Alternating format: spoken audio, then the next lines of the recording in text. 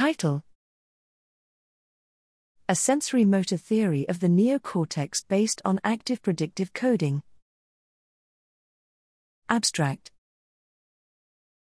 We propose that the neocortex implements active predictive coding, APC, a form of predictive coding that incorporates hierarchical dynamics and actions.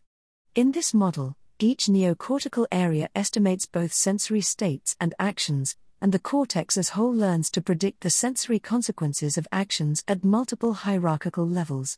Higher cortical areas maintain more abstract representations at larger spatiotemporal scales compared to lower areas. Feedback from higher areas modulate the dynamics of both state and action networks in lower areas. This allows the cortical network to model the complex dynamics and physics of the world in terms of simpler compositional elements, state transition functions. Simultaneously, current higher-level goals invoke sequences of lower-level sub-goals and actions, allowing the network to solve complex planning problems by composing simpler solutions.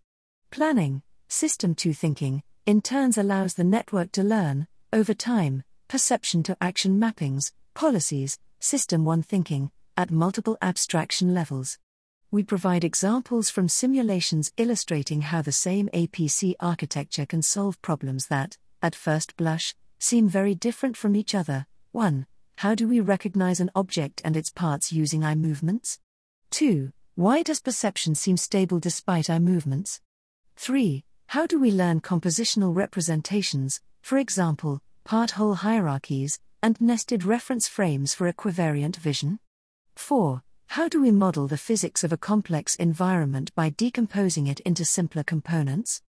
5. How do we plan actions in a complex domain to achieve a goal by composing sequences of sub-goals and simpler actions? And 6. How do we form episodic memories of sensory motor experiences?